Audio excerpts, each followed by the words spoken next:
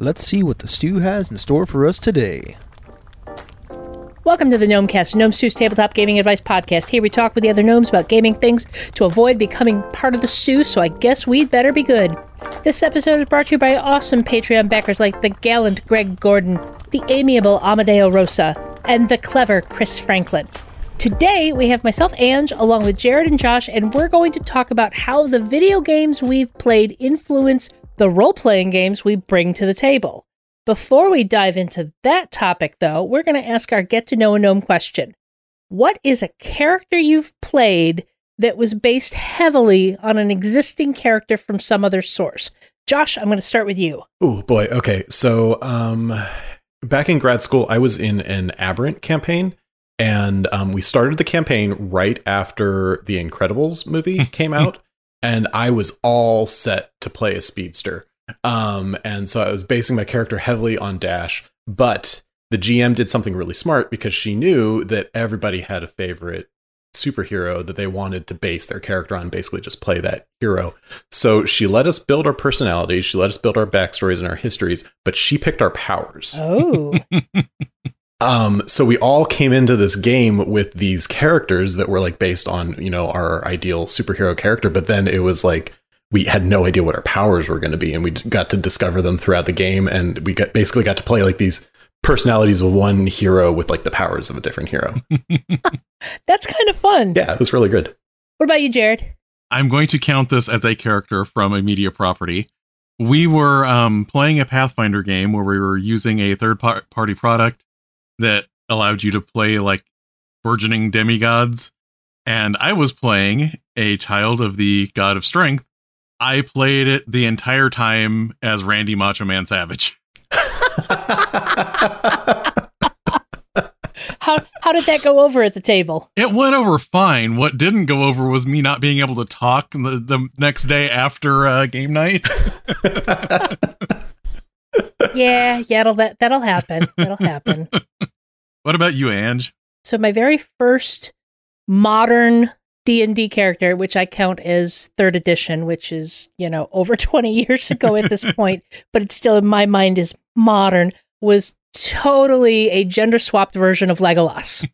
Nice. I had, recently seen Lord of the Rings, and it's like, here, make a character. I'm going to make an elf ranger, because nobody's going to tell me I can't play an elf. And I want to shoot things really well with a bow and arrow. Okay. So Kiana was essentially Legolas, just kind of flipped.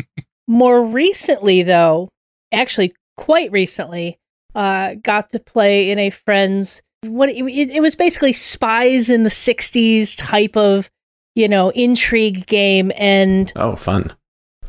My character was totally based on Parker from Leverage. Oh, amazing character. Yeah.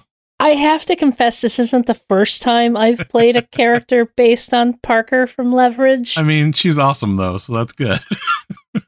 Yeah, I have a thing for thieves and rogues, and Parker she hits a lot of the buttons of a character I really enjoy. So, I got to play the character who was really, really good at her job of sneaking in, getting in places she doesn't belong, taking things that don't belong to her, but not the person you want on the front line talking to people, because she's going to screw that up.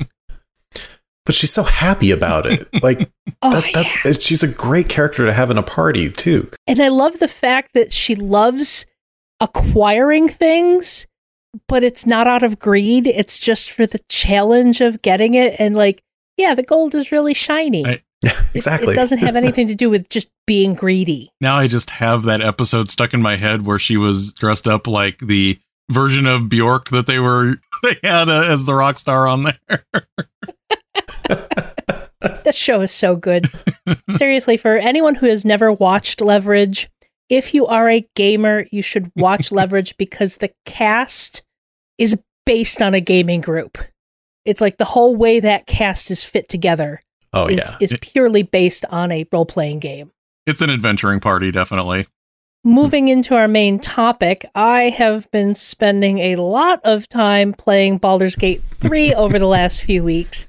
And in talking about it with my fellow gnomes, we thought it would be worth having a conversation about how video games have influenced the games we bring to the table. Now, in some ways, this is kind of a full circle thing, since there is a very clear lineage of video games being influenced by tabletop role-playing games. After all, the first Baldur's Gate wouldn't have happened without D&D at tables across the world. Mm-hmm. So let's talk about how the script has flipped. Jared, why don't you tell us about what video games you've been playing recently? While Ange has been mired down in her Baldur's Gate 3 playing, I have also been obsessing over a game, but it's Marvel's Midnight Suns, which I did not jump on when it first came out because I didn't quite understand what it was. I just saw, oh, there's card-based combat. I didn't realize, like, if I had heard Marvel RPG, I would have jumped on this much sooner. And now I am obsessing over this game. That's been my most recent one. And then, oddly enough, before that, I spent an inordinate amount of time playing Spider-Man. This shocks me. This is my shocked face.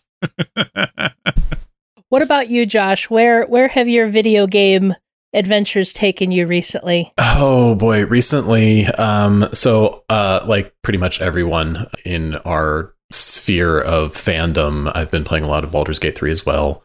But also a lot of World of Warcraft. Our guild just got the ahead of the curve achievement for the current raid season, and that's been a lot of fun. And Diablo 4 too has been eating up a large portion of my time. Plus, my husband and I just downloaded an old Sierra adventure game, Conquest of the Longbow. Oh. Yeah, it's a Robin Hood adventure game by Sierra, and it's really well done. It still holds up. It's really cool. Obviously, as I said, I have been neck deep in Baldur's Gate. In fact, I will confess to having replayed Act 2 because I got to the end of Act 2 and realized I'd screwed up and people had died, and I was not about to let that stand, so I replayed the whole act so I could actually save people. Mm. My other obsession has been Horizon Zero Dawn and Forbidden West. Oh, I love those games so much. And then also, I should give a nod to last year, I spent a lot of time playing The Witcher 3, which I had avoided when it was, more current, and kind of was like, well, I've got this on Steam because I got it cheap and I've heard it's good, so let me play. And then, obsession level playing for the next 6 months or whatever it was. With those games in mind, let's talk about the times we've taken stuff we've found in video games and in turn brought it to the table. Josh, why don't you start with that? Because I know you mentioned you've taken some ideas from World of Warcraft and used those. So here's the thing. Like, I don't really know the deep lore of World of Warcraft. I've played it for years, but for whatever reason, I don't know if I have too many other fandoms in there or what, but the World of Warcraft lore just bounces off my brain. But that is handy when using it for inspiration, because there'll be a random side quest and they'll have this awesome ancient golem that awakens, and you have to go help him re-establish connections or whatever. And I'm like, wow, I have no idea how this connects to this game world, but I could definitely make it connect to my role-playing campaign. And so I just get to headcanon everything, and I just steal wantonly bits and pieces from there. What about you, Jared? I am going to mention a game that I didn't mention when we were talking about our favorites, because this is one of my favorites. I just haven't played it in a while, but I love the Dishonored games. Ooh. One of the things that I really like that you get to see in those is, because this is a little bit more modern than, a lot of fantasy games, it's a lot more industrialized. The idea of what is a dungeon in those is really neat, because there are places that are literally a factory where they are processing things, and that is a dungeon that you need to go through because there are malefactors that are, hiding secrets in that place. So you end up, going into offices and things like that. And I really like that. And, kind of along that same line, there's the quarantine neighborhoods where it's this area is shut off and you're not supposed to go in there. And all of that kind of feels like an interesting thing for an urban campaign, because it shows you can have your dungeons and your strange wildernesses and everything in the city, because this district is this weird thing that you can explore. And on top of that, I love the wanted levels. It's it's hard for me to always pin down exactly how I want to express it, but I like the consequence of, wow, you guys have just done tons of crap over half the city. There were things on fire. That was all very public. This is not dying down anytime soon. And I use this a lot when I did my Streets of Avalon game.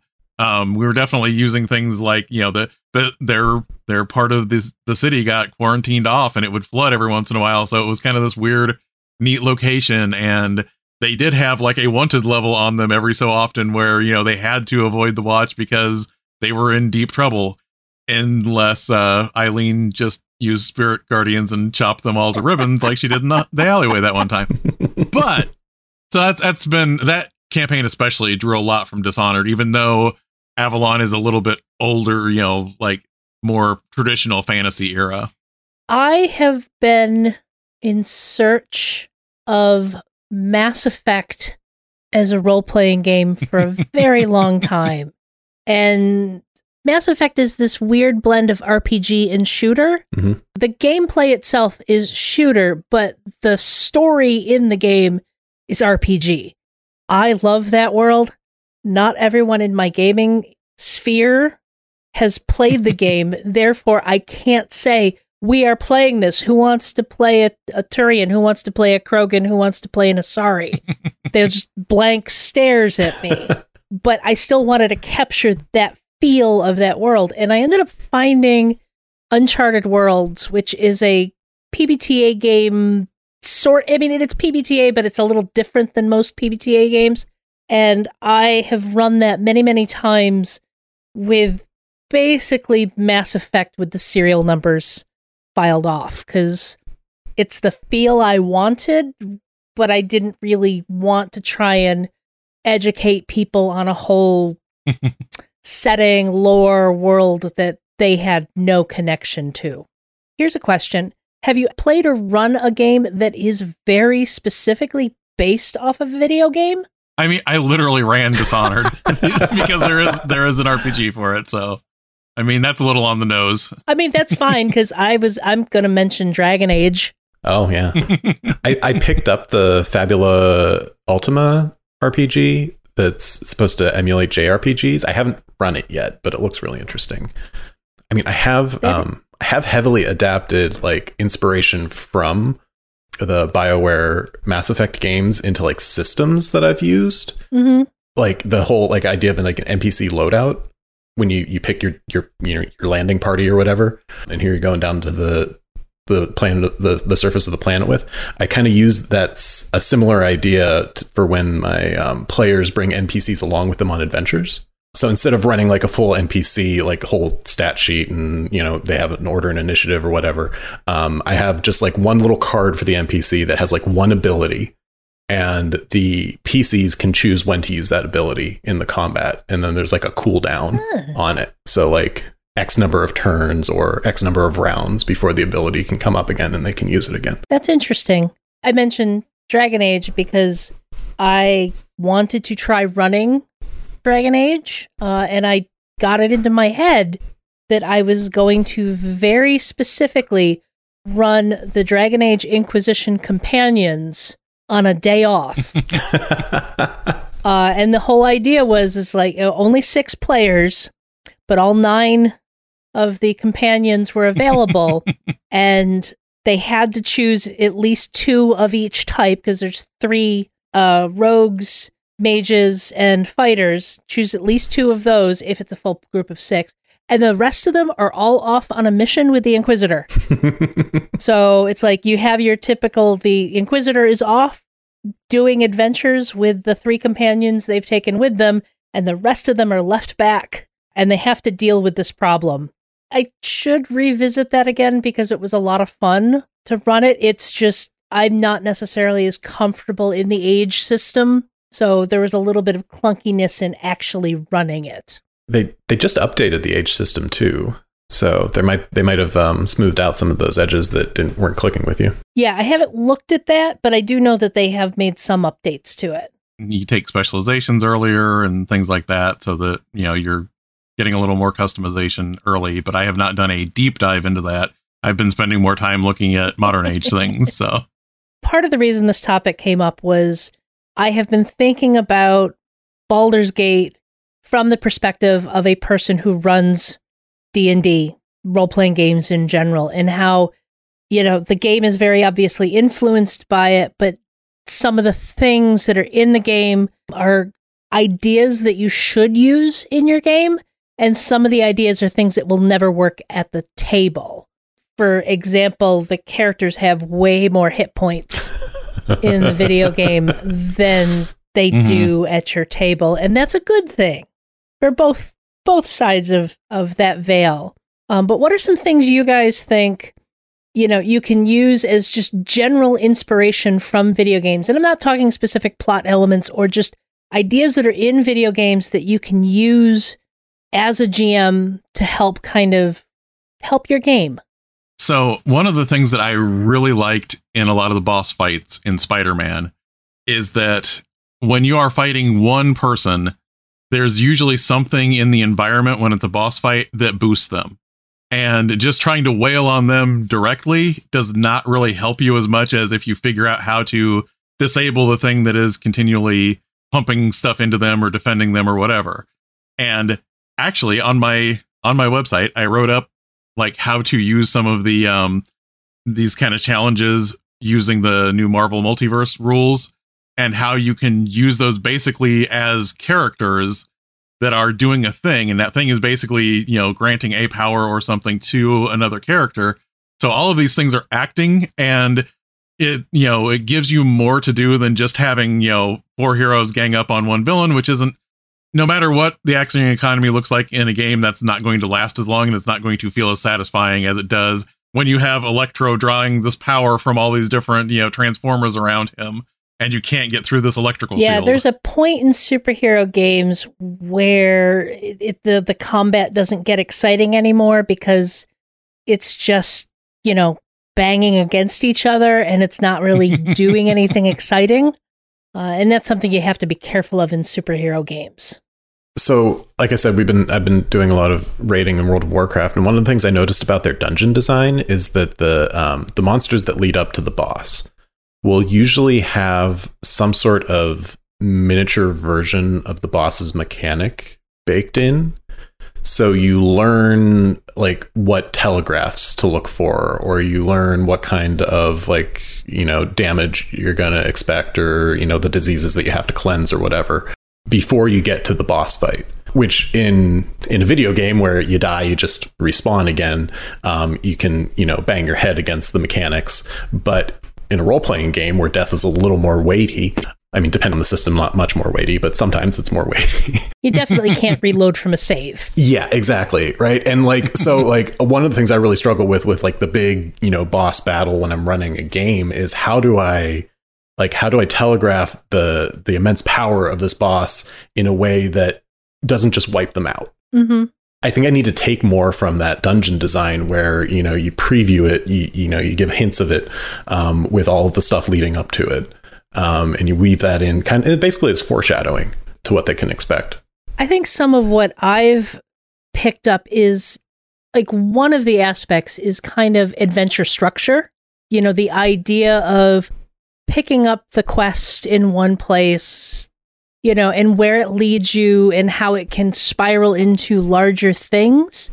And, this is not necessarily from any specific game, but just in general, the best games that I like tend to have a really good structure to their quests that kind of build off of each other. And that's something I really enjoy in a game. Another thing that I would say is because of the games I enjoy, it helps me leave those spaces in the game at the table for the characters to interact. Mm-hmm. Mm-hmm. Because it's those character interactions that make us end up loving. Okay, my perspective on this, I know I have a friend who has played Mass Effect and he just got annoyed at all of the talking, and I'm like, but he's like, why can't I skip past this cutscene? I'm like, that's like 50% of the game. Because that's the story, and he'll still bitch about this. Anyway, for most of the people that enjoy these games, it's those character interactions and the story beats that happen between characters that kind of elevate the game and are remembered longer. Even if the combats are fun and the adventure parts are fun, it's the story beats that happen between characters that are great. Like Jared mentioned, Midnight Suns. It's all about becoming friends with your Marvel superhero friends. It really is. It's so good. It's weird, but it's so good. One of the things I wanted to call out about Midnight Suns, too, because it is kind of the opposite of the reputation that Baldur's Gate 3 has for, romancing your companions. I'm not going to reveal who, because if you play this, it's fun to figure this out. There are two characters that are attracted to each other and keep kind of sliding past each other, and your character can play matchmaker more or less by nudging conversations in certain ways. And I like that idea that you're not trying to romance somebody for your character. You're trying to get these other characters together. And I would love to set something up like that in an RPG where this person and this person would be perfect for each other. And in between adventures, you are trying to get those two together. That's a point I love in Midnight Suns. There's also in Dragon Age Inquisition, and actually Mass Effect too. If you don't romance certain characters with your PC, they will slowly hook up in the background, which is always really fun when that happens.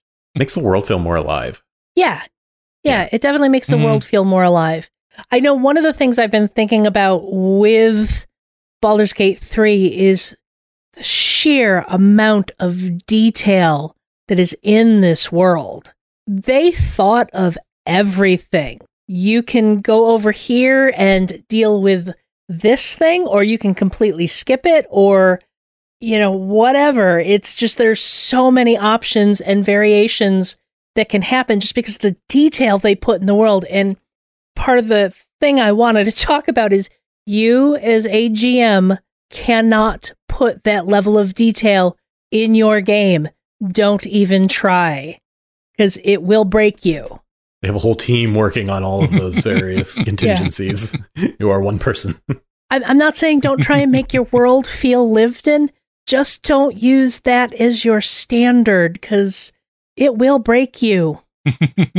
Or rather, try tricks. Try little magician obfuscation tricks to make it seem like you've done all of that work without killing yourself over all of that planning.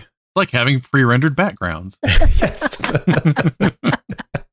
Beyond not trying to break yourself by putting too much detail in a game, what else do you need to be careful of when trying to translate ideas from a video game to the table? If what you're trying to emulate is not clicking at the table, even if you really wanted it to, don't keep forcing it. Mm-hmm. There may be something that you feel that is, warm and fuzzy to you, and nobody else is picking up on it, and it's just not doing anything for them. And in that case, you're spending a lot more energy on something that is not going to feed back into you, so you're not going to be getting energy back off of that effort that you're putting into the game. Mm-hmm. So I think it's important to figure out, okay, is this actually connecting with anyone? And it's not even that it went wrong. It's just sitting there. That's a good advice for almost anything you bring to the table. Like if it's not clicking with your players, just let it slide.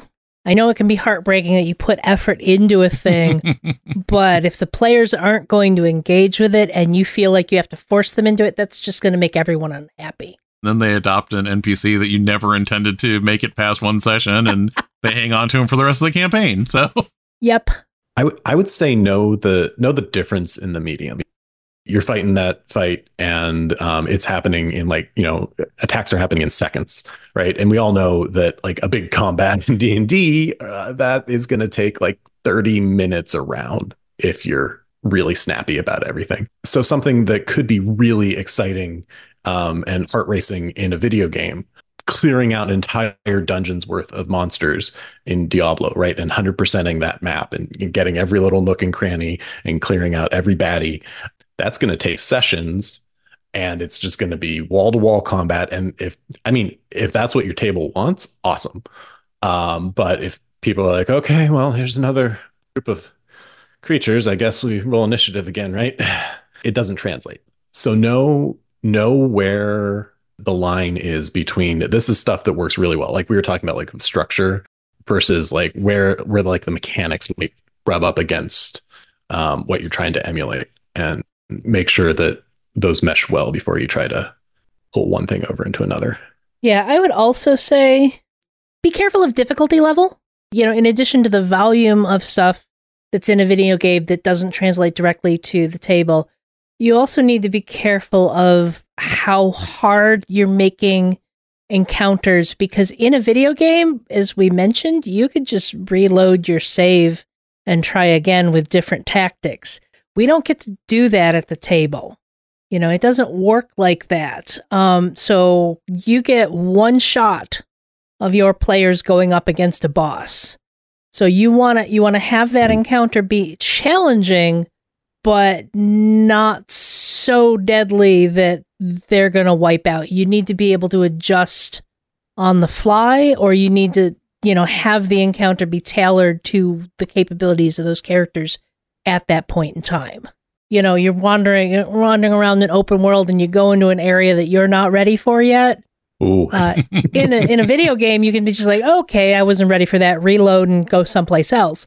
That doesn't work at the table. So if your players are going someplace they shouldn't, you need to telegraph it a lot more clearly. Yeah. I would also say like expectations, right? The expectations when you're playing a video game is like, you know, that there's like a limited amount that you can do, right? You can only do the things that are like bound to your keypad or programmed into the game, and like there's going to be invisible walls that you're going to run up against, and like that doesn't break you out of the game, because you know going in like, oh, okay, I can't jump over this bench because the programmer didn't put anything over there, so whatever. But in a role-playing game, there's different expectations, and if you are trying to plan your session with the eye towards like there are only this limited number of things they can do, like you gotta have some concessions there. You gotta know how to like work that around and use your GM toolkit to get them back on track without making them run into an invisible wall. In the Horizon Forbidden West DLC Burning Shores, I spent about 15 minutes trying to jump through a window I thought I could jump through, when actually the puzzle was supposed to be to go around and use my pullcaster to open a wall on the other side, and I didn't realize it, and I'm like, why can't I get through this? I can't figure out how to get into the MacGuffin that I need to get to. And it was, it's video games are great, but they don't allow for the same flexibility of your player's imagination. And that, I mean, that's the thing. Again, I won't spoil this, but there's a couple times in Midnight Suns where you suffer a major setback in a cutscene. Mm-hmm. And you don't want to do that at the table. You don't want to tell the people at the table a massive thing just happened in this world and you have no chance to affect it. You just get to stand there and watch and be devastated by it. Yeah, Midnight Suns has that a couple of times where you win the fight, but you still lose because the cutscene is taking the story in the direction it needs to go. Yeah, I made that mistake a couple times when I was just starting out. I'd be like, oh, it's like an AMV cutscene. And everybody at the table is like, but why? Okay, yeah, you're right. And sadly, I was in a Savage Worlds zombie apocalypse game, and that the end of every chapter, because it was a published adventure, the end of every chapter, the GM really made it feel like we were losing in the cutscene, because we would get to a place, we would establish something, we were actually kind of feeling good about our characters, and then it'd be like, this thing happens, okay, we'll try and stop it. You can't. It's like the opposite problem of the players shooting your villain as they start to monologue. Yeah.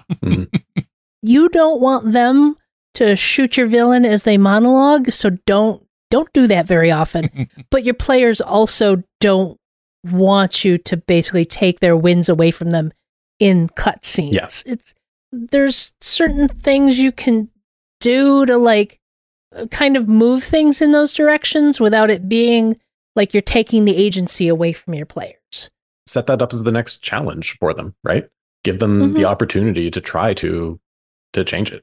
Yeah. And I think before anyone thinks that the GM can't introduce big setbacks in the game at all, the thing that I think we're talking about is you're there at the scene and you can't change it. This isn't talking about like, yes, you saved the world over here and now this other problem popped up over here. That's fine.